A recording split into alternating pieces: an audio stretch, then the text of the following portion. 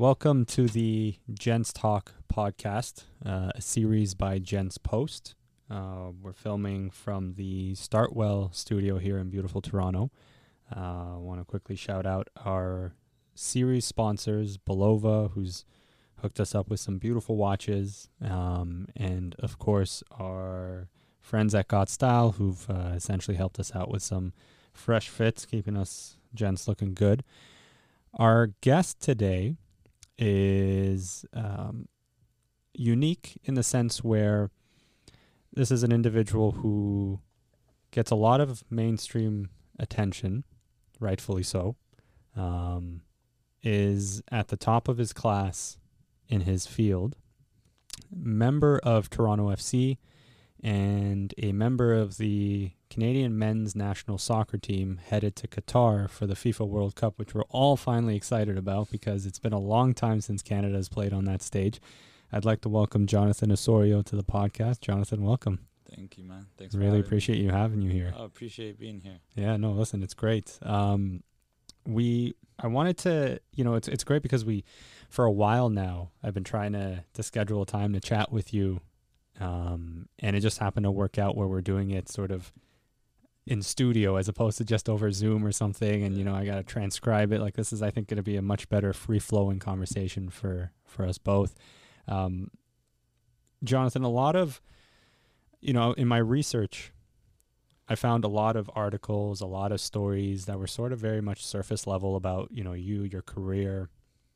And I really want to dive into who Jonathan is, the person behind the jersey, who Jonathan was growing up, in a country, playing soccer in a country that's hockey dominated, who Jonathan is, when life's just not working out the best way, whether it's an injury or, you don't score for a number of games, or it's just, the terrain of playing on a field sort of with the lights and the cameras on you and the criticism that comes with being a professional athlete. Sort of those are the things that I really want to delve into with you. But maybe we can start with you just sort of telling me in your own words who Jonathan Osorio is.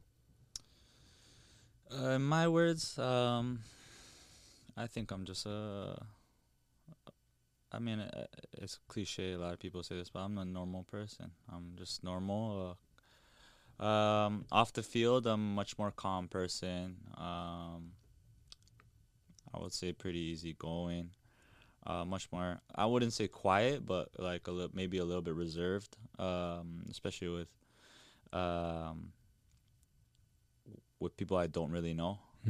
Why that is, I don't know. It's just the way I am. It's the way I kind of carry myself. I like to be comfortable with people before I actually open up. It's kind of been, it's not so much a positive. It could be a negative most of the time, actually. So Why? I've been trying to work on that, just because then what happens is that you let people take their own perspective, or people guess now what to take from with what you take or what you give. And instead of opening up and really letting them see who you truly are, I tend to be a little bit reserved, and then people have to come up with their whatever comes to their head. Oh, Jonathan is this type of person or that. So that has happened to me. But I've grown from that, I think. I think that was more when I was younger. And yeah, growing up, I was a very shy kid, very, very shy kid. But love sports. And love football, of course. Football, soccer is my love, is my first love, and sports is what made me get out of my shell. Especially when I was younger, I was moving quite a bit and changing schools, and then when we settled in Brampton, I don't think I had a lot in common with the kids that went to that school.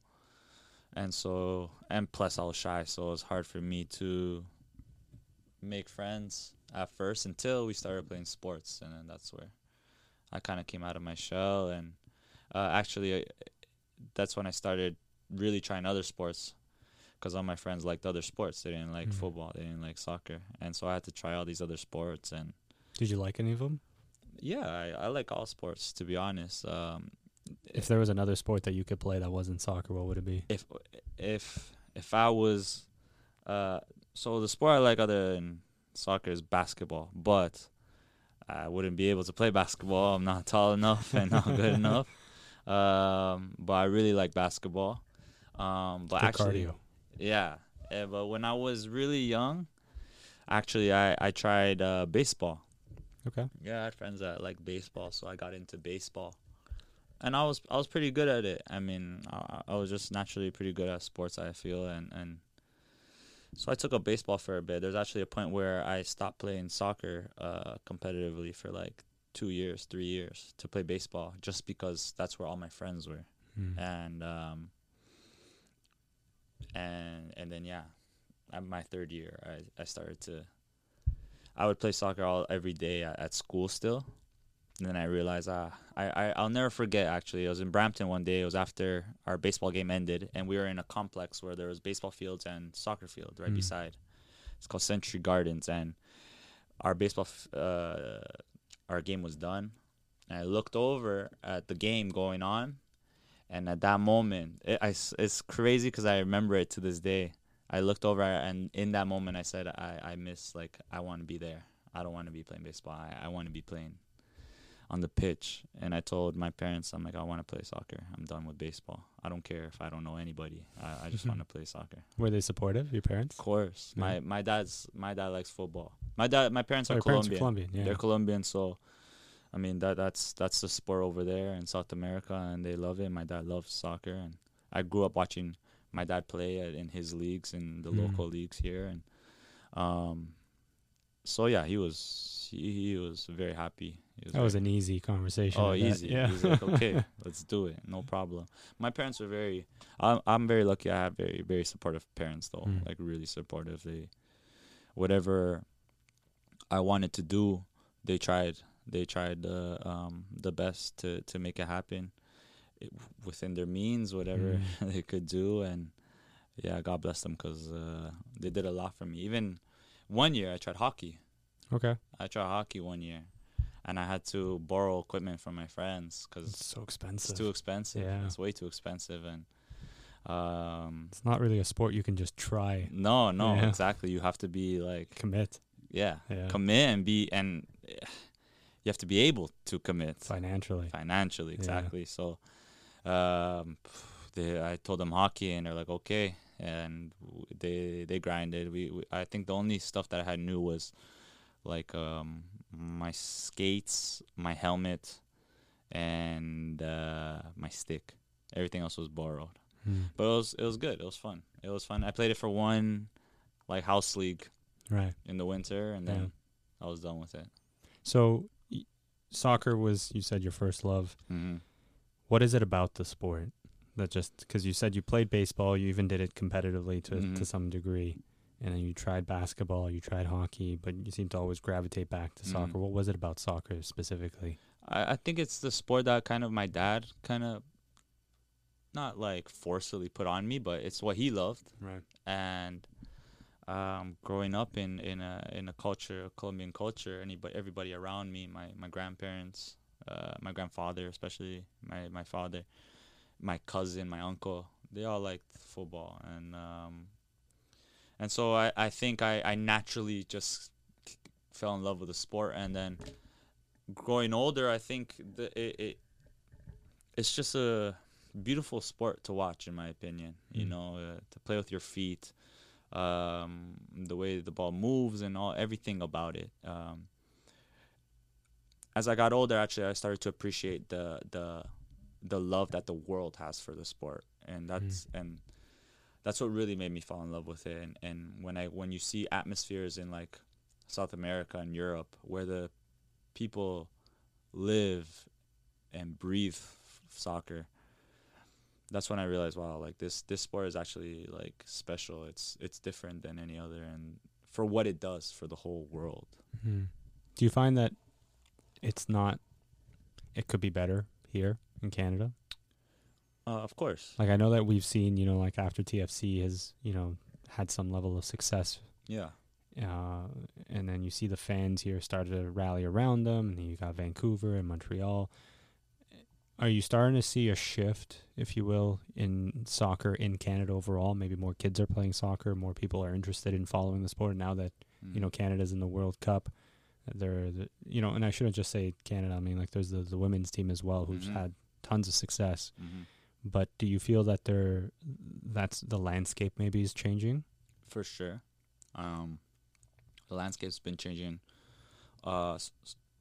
Starting when TFC was created. I remember when TFC was created, they were sending out invites to just like anybody in the neighborhoods to come out. Yeah, open tryouts. Yeah. That's awesome, I think. And that's how you grow the sport. Yeah. That's how you find, I don't know if they found anybody from those open tryouts, but can't remember. But sometimes that's how you find the diamond, man, in the rough, is when you just leave it open. And that was really cool. That was also kind of like probably for sure it was like a marketing thing to get people really excited about the team. And that was the start. It was really young, right? So to your question, can it be better? Of course. It has so much room to grow and become, at the level of maybe how it is around the world. I would say this. The reason it's difficult, I see it happening because it's already happening. There are more kids statistically playing football than playing hockey. That's a fact. And most of that is because for the financial cost. Yeah. For the cost. Now we have the national team that's successful and going to a World Cup. That helps when you have people that you can look up to and reaching levels in the sport, the highest levels in the sport. And it feels more real. It feels more real. Feels more accomplished or more achievable. Yeah. For yourself, when you see somebody like you, somebody that grew up, you were a kid. He was a kid like I was, let's say, or a kid saying that about me. He was once a kid and is playing in the same fields I was playing at, having the same coaches, and now he's there. It means I can do it. So when you have somebody that you can, resemble with and really look up to, that helps. The culture and the environment of being like the biggest sport in this country, it can be that. I don't think it to become that, it requires a lot of time, a lot of growing and a lot of time, because this sport has been the best sport around the world in other countries forever. Yeah. So they've had years and years and years. It's just a tradition. It's the culture. Here, the culture is hockey. And even it will though be. There's less and less people signing up. Less and less people signing up and less people watching. And I mean, I have nothing against hockey, but it's just how it's going. And basketball had a big run with the Raptors. Big run with the Raptors and everything, and still there are more and more Canadians now in the NBA. So basketball's catching up, I would say. But football has, I think, the high ceiling, just because we are a multicultural country, and all these cultures, most of the cultures, the number one sport that they like is football. So, well, is there, sort of to touch on the topic of multicultural, your parents are from Colombia. Was there ever a pull for you to go and maybe play for the Colombian team as opposed to playing for Team Canada? So, no, because at the time, not that I wasn't dreaming big enough. I just didn't see it as a possibility. I didn't think, like, over there I wasn't on their radar or anything. They didn't really look at players in the MLS. And to be honest, growing up, like, I grew up most of my life in Canada. So I looked at myself more Canadian than Colombian. I have Colombian blood, and I was raised in a house following the traditions of Colombia, but I never grew up like a lot of my friends. Almost none of my friends growing up were Colombian, or even Latino, for that sense. So it's weird growing up, and I think this is a thing that people, a lot of different people deal with growing up in this country that have different background but are born in Canada, is that to Colombian people, for example, for my story, the Colombian people, I feel like, don't see me as Colombian, and then I'm not Canadian enough for the Canadians. Right. So I'm kind of like in the middle. You don't know where to fit in. I don't know, my identity is like, which one am I? Or am I both? And that, at the end of the day, I think that's what most people try to do. They try to be both. But like, so what do you try to be? both. I'm both. Unapologetically both. Yeah, That's the way you are. I would say I lean more to, because I've lived here and everything, and my friends and everything, I probably have more of a, when you meet me, I'm more of a Canadian, like from Toronto, and yes, obviously I don't look like a Canadian. I don't even know what that means. I don't anymore. even know, exactly. You don't even know what that means anymore. Yeah. So when you hear me talk and everything, I speak English perfectly and everything. Sometimes with my friends, the lingo can come out from being from here and stuff. So I lean more to being on that side. But like, I can speak Spanish. I can speak with my family and everything, and I like the music that the Colombian people like. It's beautiful music. Beautiful. Salsa, reggaeton. I love it. So, and football, the football side of it and things, my playing style resembles one of somebody that plays in Colombia, or a Colombian player. So, yeah, I try to, it's both. It's both part of my DNA, and that's what I try to show. Very cool. You're with TFC, playing for your hometown team. What's that like? It's beautiful. Every time you get on that field. Yeah, it's like, a blessing. A blessing, honestly. And in so many ways. One, just to be able to play professionally at that level, in front of my family, my friends, every day in the stadium is a blessing, because probably a high percentage of players around the world can't say that. It's just, it's not a normal thing to play for your hometown, and to play here as long as as many years as I have, to be with one club for this many years is also something that I don't take for granted, because forget that, it's my hometown. Playing with one club and it's unique. It's unique. It's unique in any sport. Unique in any sport now, especially.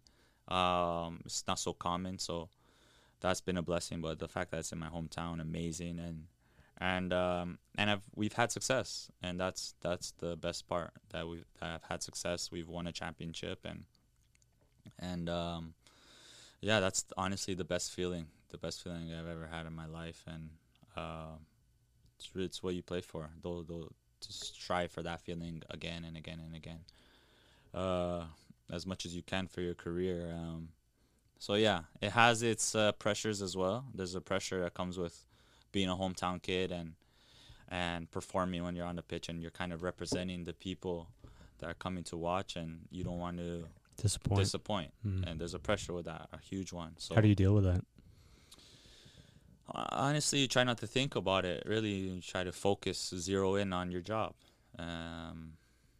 You don't read too much. As a young player, you kind of, when I was younger, I used to stay away from Twitter and those things, and completely. I'm a little bit older now, so I can take a peek and see what they're saying, and not let it won't bother me. You, yeah. Don't faze me or nothing. Is that the advice you give the younger guys? Yeah.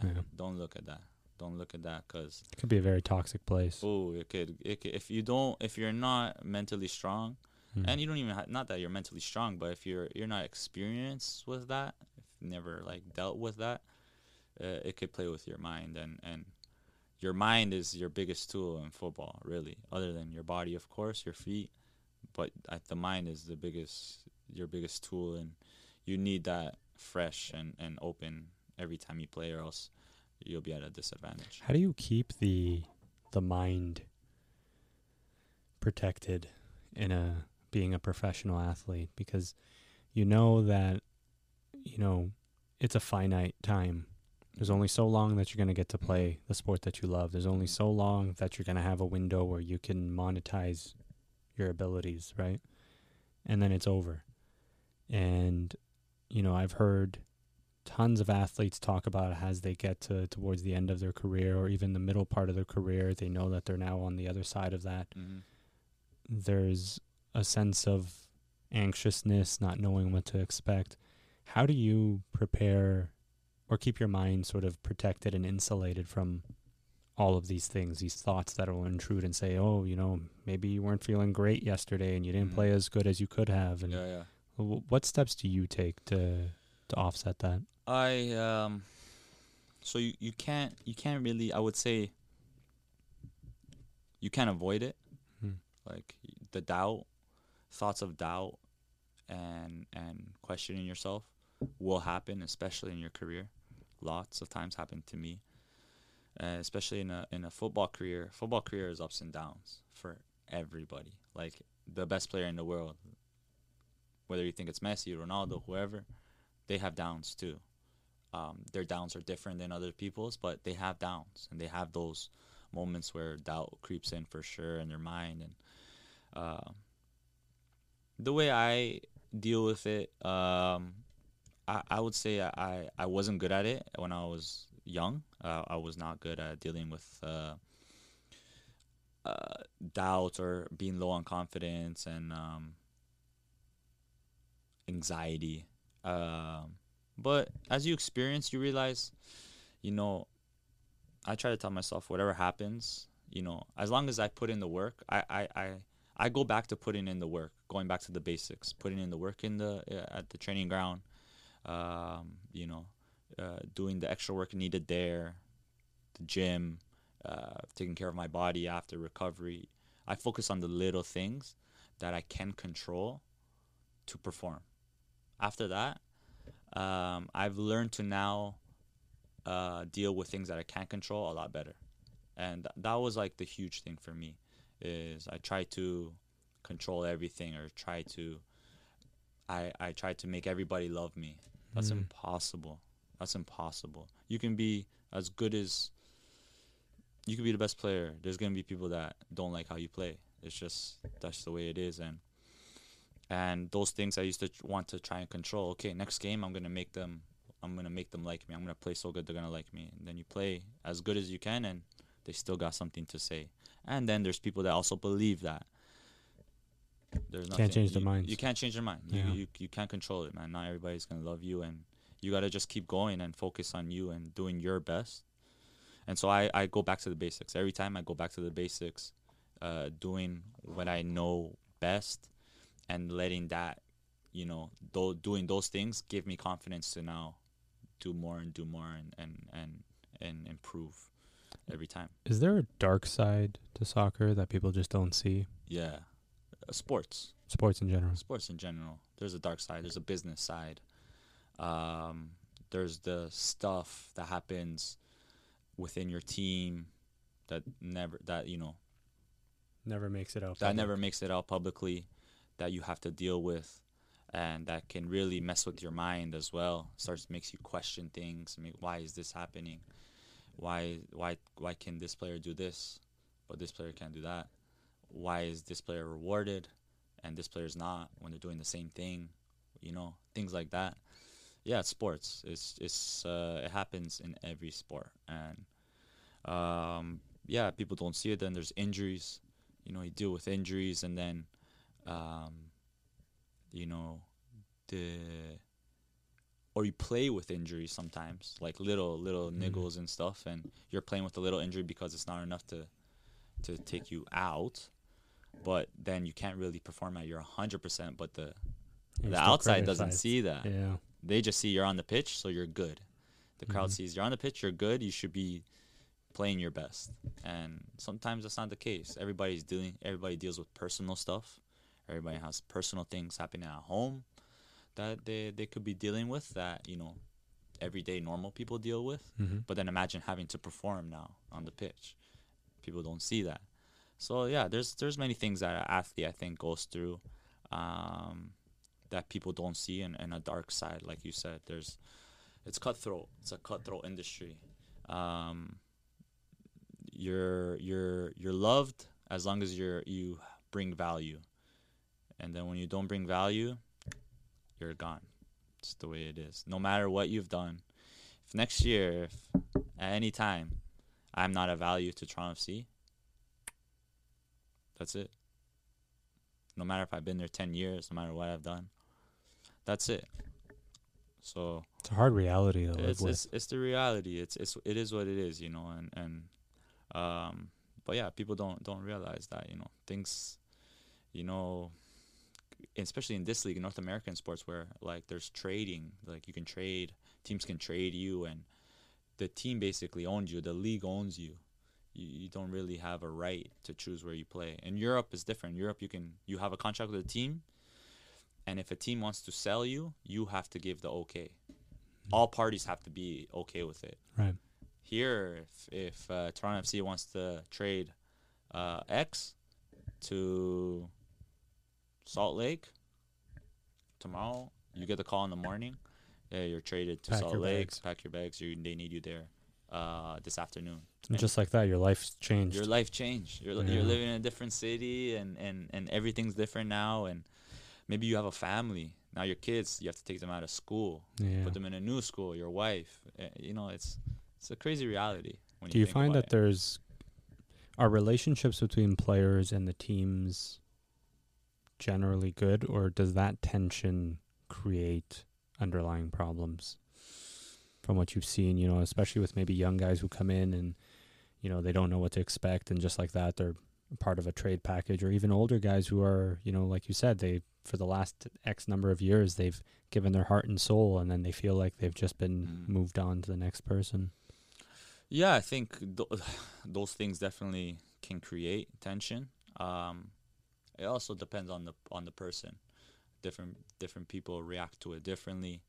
Some people take it personally, and some people say, it's business, I understand, and this is what I signed up for. And neither way is wrong to take it. Neither way is wrong, in my opinion. I think you can take it the way you want to take it. But at the end of the day, you have to understand that things happen, and you have to adapt. It's about how you react to it. But yeah, for sure, I think that's why, in my opinion, the relationship between like management and a player is very distant. It's generally distant? Generally, because you don't want to get too close. You don't want to get too close just because, then he has to make a decision, and then you take it personal. Yeah. And you don't want that to happen. I choose to kind of not, I guess, distance. I don't know if that's the right I think word. I know what you mean. Yeah. Like, you're not distancing yourself because you don't want the relationship, but it's just easier for business. Yeah, exactly. It's just, for me, in my head, it makes it fair. It makes it fair for any decision. Any decision is made without a personal agenda attached to it, and that's how I want my career to be defined. I want to earn everything. I don't want to be given anything, and so that's the way I choose to go about my career. How do you look back on your career so far? Like, I think every man, whether they're a professional athlete or working as a senior executive at a bank, will take account of where they're at in their career, what's next, what's coming, where they were, what they could have done better. When you look back at what you've accomplished to this point, what thoughts come to mind? When I look back, I'm generally pretty, I'm happy because I am where I am now, and but not satisfied. I think you can never be satisfied until it's really all done, over and done. I honestly try not to look back. The past is the past, and you only take like those experiences with you to learn and be better. So I try not to look at the past and say, okay, I've done this, and this, so I'm good, kind of thing. I try to look at what I haven't accomplished. That's more what I focus on, what I haven't accomplished and what I want to accomplish. And what's that? What do you want to accomplish? I want to have the best career possible, and that means playing all the time, winning all the time, performing all the time at the highest level I could possibly be at, while economically situating myself for the future. And all those things are super hard to balance. For example, I'm in a contract year. This is my last year of my contract. My next, after December, I don't know what will happen, but I will try to. I will be looking at all those things. Where's the place that's going to push me to be better, where I'm going to be better, I'm going to have the chance to be better, have the chance to win, and have the chance to make the money I feel I deserve or need in order to put myself in a position for after I'm done playing. Yeah, because, ultimately, I think what often people forget is, the shelf life of an athlete is very short. By your 40s, essentially, you're not playing professionally anymore. And you now have the next, hopefully, 45, 50 years, 60 years to sustain yourself for the rest of your life. And I think a lot of people forget that, that, athletes are finite in their abilities. And I think one of the things I wanted to ask you about was, as you go through, people tend to misunderstand how much work is actually involved in maintaining your physical abilities, especially when you're not playing. They just see, Jonathan on the pitch. They don't see what happens behind the scenes. They don't see the training. They don't see the early mornings, the late nights, the meal prep, the travel, the ice baths, the massages, and sometimes people misconstrue that athletes live this luxurious lifestyle, but oftentimes it's a very hard lifestyle, because your body is literally all you have to continue to do what you want to do. Can you maybe talk a little bit about what that experience is like, what that looks like? Yeah, it's tough. I don't want to say it's a tough, I don't want to say it's like a shitty lifestyle. It's not a shitty lifestyle. I'd be crazy to tell you that. It's tough because, it's a 24/7 job. Yeah, like you said, you're taking care of your body. Your body is your everything. You being available on the pitch is what gets you whatever. It's our job. And so when you're not, when we get an injury or when we're not feeling right for whatever reasons, when we get sick or the travel and fatigue sets in and you're not sleeping well, all those things matter. All those things affect you. People don't see that sometimes we do 5-hour travel day or 5-hour travel flights. But yeah, it's a 5-hour flight, but they don't see the getting to the airport, going customs, through security, going through customs. Oh, the pilot is late, so you're waiting on the plane for another hour. You are delayed. You're supposed to get there at 7 p.m. Local time. You get there at 10 p.m. local time. So now you're having dinner at 10:30 local time. You gotta get to sleep, and then you gotta wake up, and then you have your routine, and now you're in a different time zone. So you woke up at 6 a.m. instead of 9 a.m. Those things like that. It messes with you. Yeah. Eventually, it catches up to your body, and so you have to do everything you can to take care of it. And sometimes you want to stay up late and watch that movie with your girlfriend or by yourself or whatever, or you want to have that night out with your friends. You can't. If you want to be at the highest level, you can.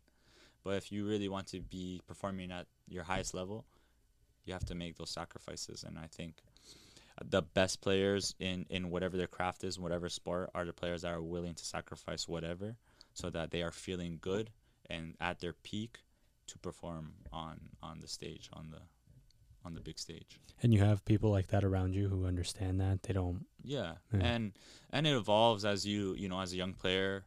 you're not so professional. You're a little bit naive to things, and you eat whatever you want because it doesn't affect you at the time. But then you start to get older and you start to realize you lose the metabolism. you lose the metabolism. Your body is not reacting as good to certain foods or how much food you're taking. And so you have to adapt. And as you get older, you start to really you learn your body, your own body, and what your body likes and stuff. And then you start to see what the best players on the team do and what their tendencies are and what they're doing off the pitch. And you're at lunch and you're kind of taking a peek and seeing, why are you eating that? And I was a young player that kind of would be too shy to ask like the best player or whatever. But there's some young players that will just ask, why are you eating that? Why that much, right? And I wish I was that guy. Now looking back, I wish I was that kid, because then I would have learned much faster. But now I'm looking, you try to search on the internet or something, and then he's eating something different next meal, and well, you could have just asked, but yeah, no, it evolves, but you start to see that the best players are the ones that take care of themselves the most. Is there something that you know now that you didn't know when you first started? Like, if you could tell younger Jonathan, do this, what would something like that look like? Or there's a young guy coming up somewhere, or a young gal coming up somewhere, and they're about to turn professional. What advice would you give them? I would tell them, as far as things that involve, everything about the sport, but because you could do this with everything, I would say to you have to be curious, to question things. Why? Learn. Be open to learning. Don't just see things and think that it is that way because it's supposed to be. Like, you have to learn about it. Why are you doing this exercise? And are you even doing it right? Like, when I was young, I used to be doing all these exercises that I see like in the gym that our strength coach would set up for us, and he would show it, and then I would try to mimic it. I would just I would do it the way I think is and it turns out 6-7 years later, another trainer that I'm working with, I'm doing the same exercise that I've been doing for 7 years, and he said, "Man, you're not even doing this right." And I go, "What do you mean?" You're supposed to do it this way so that it works out this part of your body. I go, it's supposed to work out this part of your body. There goes 7 years. 7 years, yeah. 7 years. So that's why I would, that's the kind of advice, to question, to learn. Like, learn about what you're doing and why you're doing it, and make sure that you're doing it right all the time. Yeah. So you've got the World Cup coming up. Mm-hmm. How exciting is that? It's amazing. That's got to be like every kid's dream, and it happens so rarely for so many people. And you get to, hopefully, knock on wood, you get to go and sort of live that experience. Yeah, it's super exciting. It's hard not to get ahead of yourself and only think about that. Because I do have a season with Toronto FC to play before that, and that season is important for me going into the World Cup. So you try not to get ahead of yourself and only think about that, but it's amazing. It's an amazing feeling, because of like you said, every footballer dreams this, and then there's in some countries where it's a dream that's so achievable, like as long as if you're at that level, and then there's being Canadian and dreaming about it. And that's a different ball game, because that's not normal. This is our first time in a World Cup in over 30 years. So it's actually crazy. It's a crazy feeling that I'm going to be representing Canada at the FIFA World Cup. It's amazing, man. It's going to be a dream come true, and I have a lot of work till then to make that dream come true. But yeah, it's exciting for the whole country, really. It's going to be a real eye-opener for everybody, I think, here. And then especially with that leading into the next World Cup in 2026. Which is in Toronto. Vancouver. We will have games in Toronto and Vancouver. Yeah. So this is a huge... builds momentum. Yeah, A huge huge momentum. amount, yeah. Huge momentum, and it's a huge time in the history of the sport in this country. Well, recently there was some, and I wanted to ask you, and again, sort of feel free to, if you're not comfortable having this conversation or you don't want to, that's completely okay. But you know, it everyone who's followed what's happening with Team Canada making it into the World Cup has seen, you know, the cancellation with of the friendly with Iran, and then the other game where, you know, the players said, you know what, we don't want to play. How has that sort of affected maybe some of the joy, or taken some of the joy out of, you know, qualifying for the World Cup, that now, you know, you're sort of, instead of getting to relish in the moment and enjoy the moment and sort of focus on just preparing for it, you know, the team and the players or the organization rather, and the players are sort of trying to figure things out, if you will. Yeah. Yeah. Of course, it's a shame that that it had to come to that point at this moment, just because we had qualified for the World Cup and with the momentum and everything. I think both sides would tell you that. Nobody one First of all, nobody wanted this. The players definitely didn't want this. You know, we want to play for our fans. We always want to play. And I really hope that that's not questioned by anybody. It's what we love to do. We want to play. That's what we do. Saying that, you know, this was something that the players felt was necessary, unfortunately, after and this isn't a thing that just popped up. This is, I think, a thing that had been brewing for many years. And on the player side, we just couldn't really stand our guard, because we were not good. We were not good enough. We were.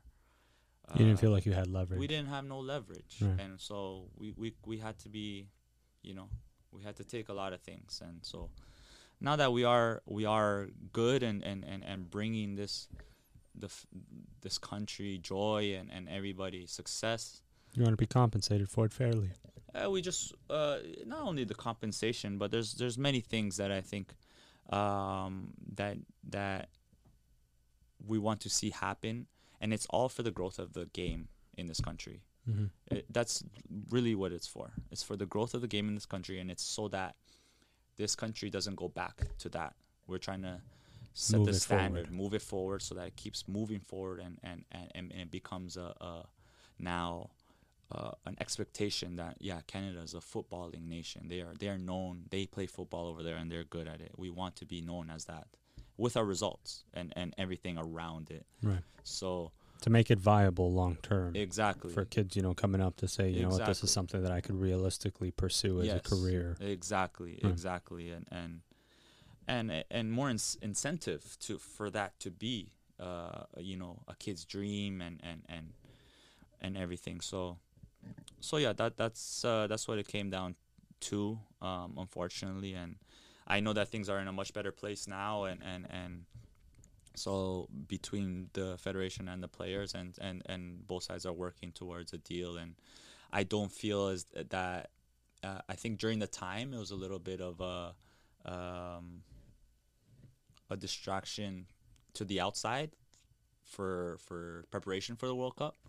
I think on the inside, what happened, and from now moving forward, it won't be. I think people will get on board again, and we'll see that you know, both sides of the coin want what's best for this sport in this country, and we will make sure that we're prepared for as best as we can be for the World Cup, to represent in the best way.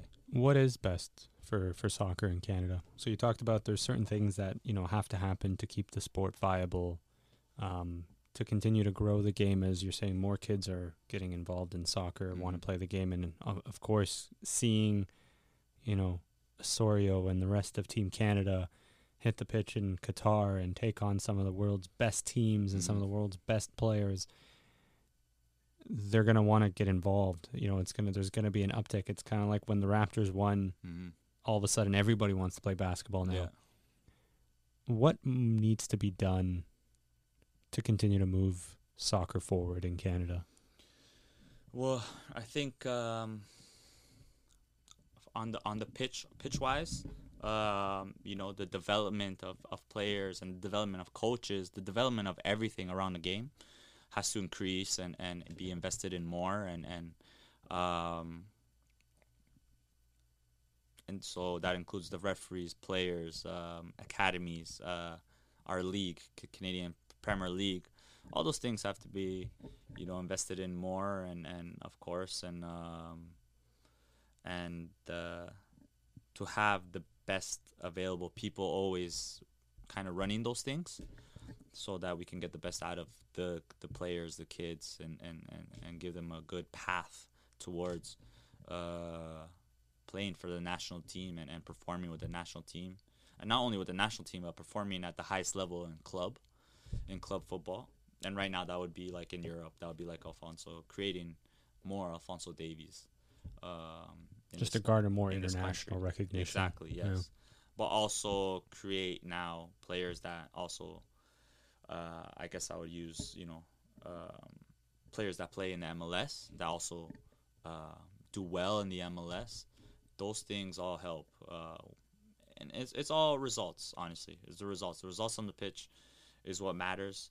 But then, yes, there's the off-field things that I think now that we have a lot of players that have played, we have a lot more ex-professionals and that have played at a high level and have seen the ins and outs of what happens in football. We have ex-players now that own academies, that own teams, that are involved with teams from the office side. I think we need to also have those people involved in the sport, because it's important. And the business side, I understand that there has to be business people that run it. I understand that part. There has to be people that, obviously have a background in business and those things. But I think also that there should be an ex-player or even coach to kind of for perspective. For a perspective, I don't want to say oversee, but to help, to have a say in decisions that have to happen. Well, it helps them. Side. Yeah, absolutely. It helps them make whenever they're making their decisions, they can then at least say, well, this is how our decision impacts the players. Exactly. Because otherwise, the business folks who are really good at what they do may not understand the implications, the hidden implications, or their blind spots on how it impacts the players, once they're on the pitch, type of thing. When you're in Qatar, it's going to be hot. How are you preparing? Because it never gets as hot here as it does in Qatar. Yeah, not even and close. Even though they're doing it in November, it's still going to be very hot. Oh yeah. How are you preparing from now? What could you do even to prepare for something like that? The only way to prepare for that kind of type of heat is to play in that type of heat.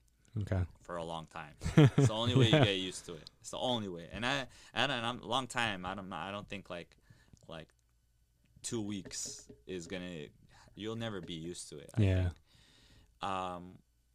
What I will say though, you can, playing in the heat, you train your brain to kind of remember that, and so or you take notes as to how your body reacts to playing in heat. Right. Because we do have those days here that it gets hot and we play.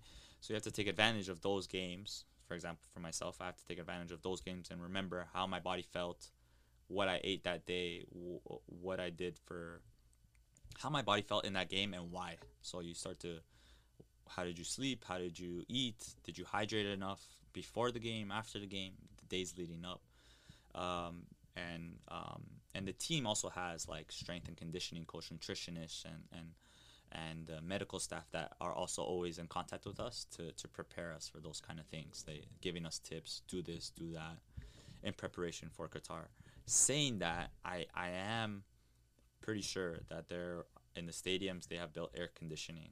They'd have to. And apparently, they've had games there already, and apparently it's like it actually feels cool. Really? On the pitch, on the pitch level. So yeah, apparently that it won't be an issue in the games. Apparently. But you won't know until you Won't know until you actually feel it. Yeah. So then, yeah, when I feel it, I'll let you know. Yeah. I'm gonna follow up right afterwards. Yeah. Like, how was it? How Yeah, but I know I've heard that like training sessions will be like at night. Like Yeah. it won't be in the morning, it won't be in the afternoon. It'll have to be at night when the sun goes down and things like that. So that it's gonna be interesting. You must be so excited. Yeah, I can't imagine. It's got to be like the top level of your profession, and you get to go. You're gonna probably get to meet a whole bunch of your favorite, people you've watched, people that you want to meet. But I mean, in our group, we're playing against two of the best midfielders in the world that I've been watching like for my whole career. So, you ready? That's I will be. I will be. And we're rooting for you. Yeah. You got a whole country behind you. Yeah, exactly. And that's what makes it so amazing.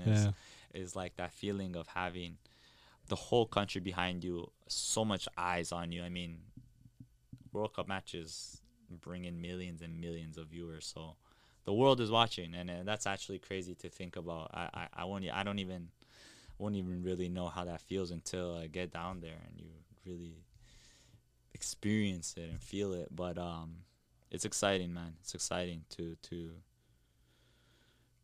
live out your dream as a kid, really. So it's amazing. So I gotta ask you though. You said you're in a contract year,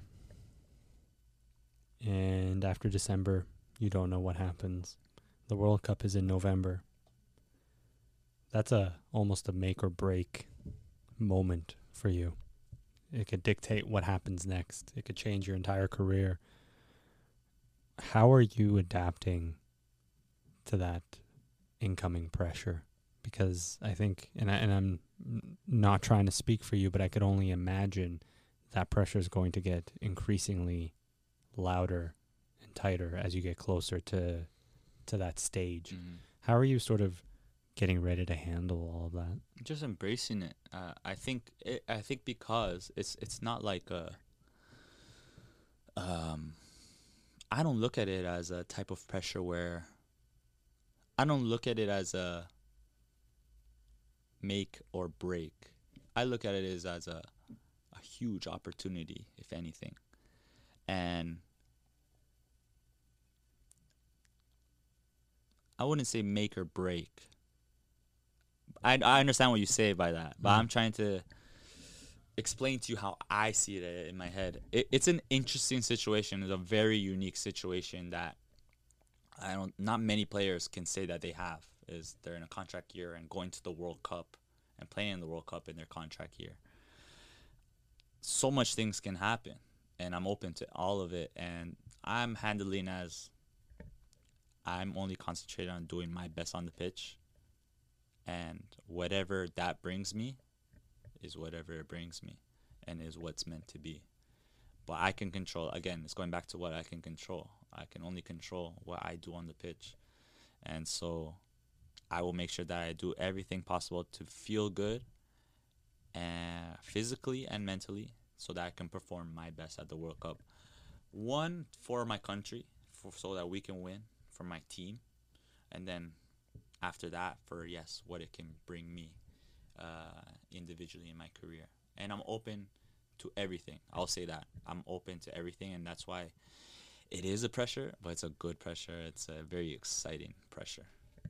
Very cool. Well, listen, Jonathan, I really appreciate you taking the time to chat with me here. This was great. It was this was an opportunity, admittedly, for me. I get to talk to a FIFA World Cup player, hopefully a FIFA World Cup champion. I hope so. Let's hope. Thank you for sharing your story. Really, honestly, it's to talk about the pressures, the sort of the hidden aspect of soccer and sports in general. I think it helps a lot of people better understand that it's not as glamorous and easy as it looks from the outside. I know a lot of people sometimes will say things like, oh, whatever, they're making X amount of dollars. Why are they complaining? If they don't like it, they can come work my job where I make much less. But every job has pressures. Every job, there's instability. And that concept of, you have to be ready 24/7. You're always monitoring what you're doing, what you're eating. is not an easy lifestyle, and I think sometimes we don't give athletes enough credit for that. It's funny when you say that. It's so true. You hear it all the time when you hear whoever say, "Oh, they can't be upset because they're making this much," and what if they're. But then it reminds me of it's so crazy. I don't know why this came to my mind, but the song, "More Money, More Problems." It's so true. Yeah. It's so true. With more money comes more responsibility and actually much more to deal with. So, and like you said, that's what people I think don't see is all the extra stuff that comes with it.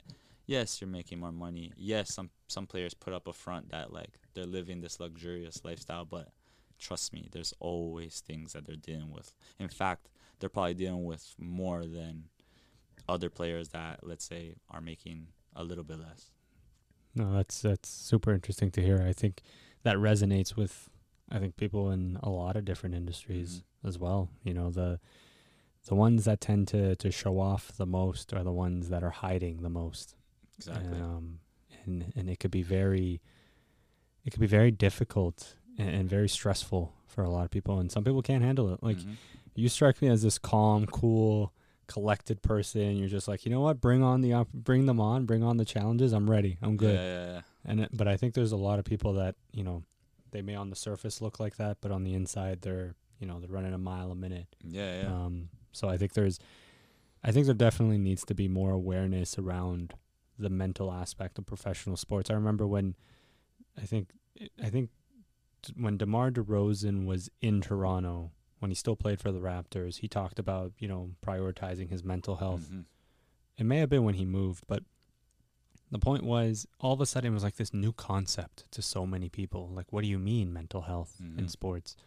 And I think people misjudge and misunderstand how impactful, in a negative way, you know, being under the spotlight, the constant pressure, the constant criticism, the taking a peek at Twitter and seeing people you've never met, will never meet, have never played a game of soccer in their life saying, this person sucks.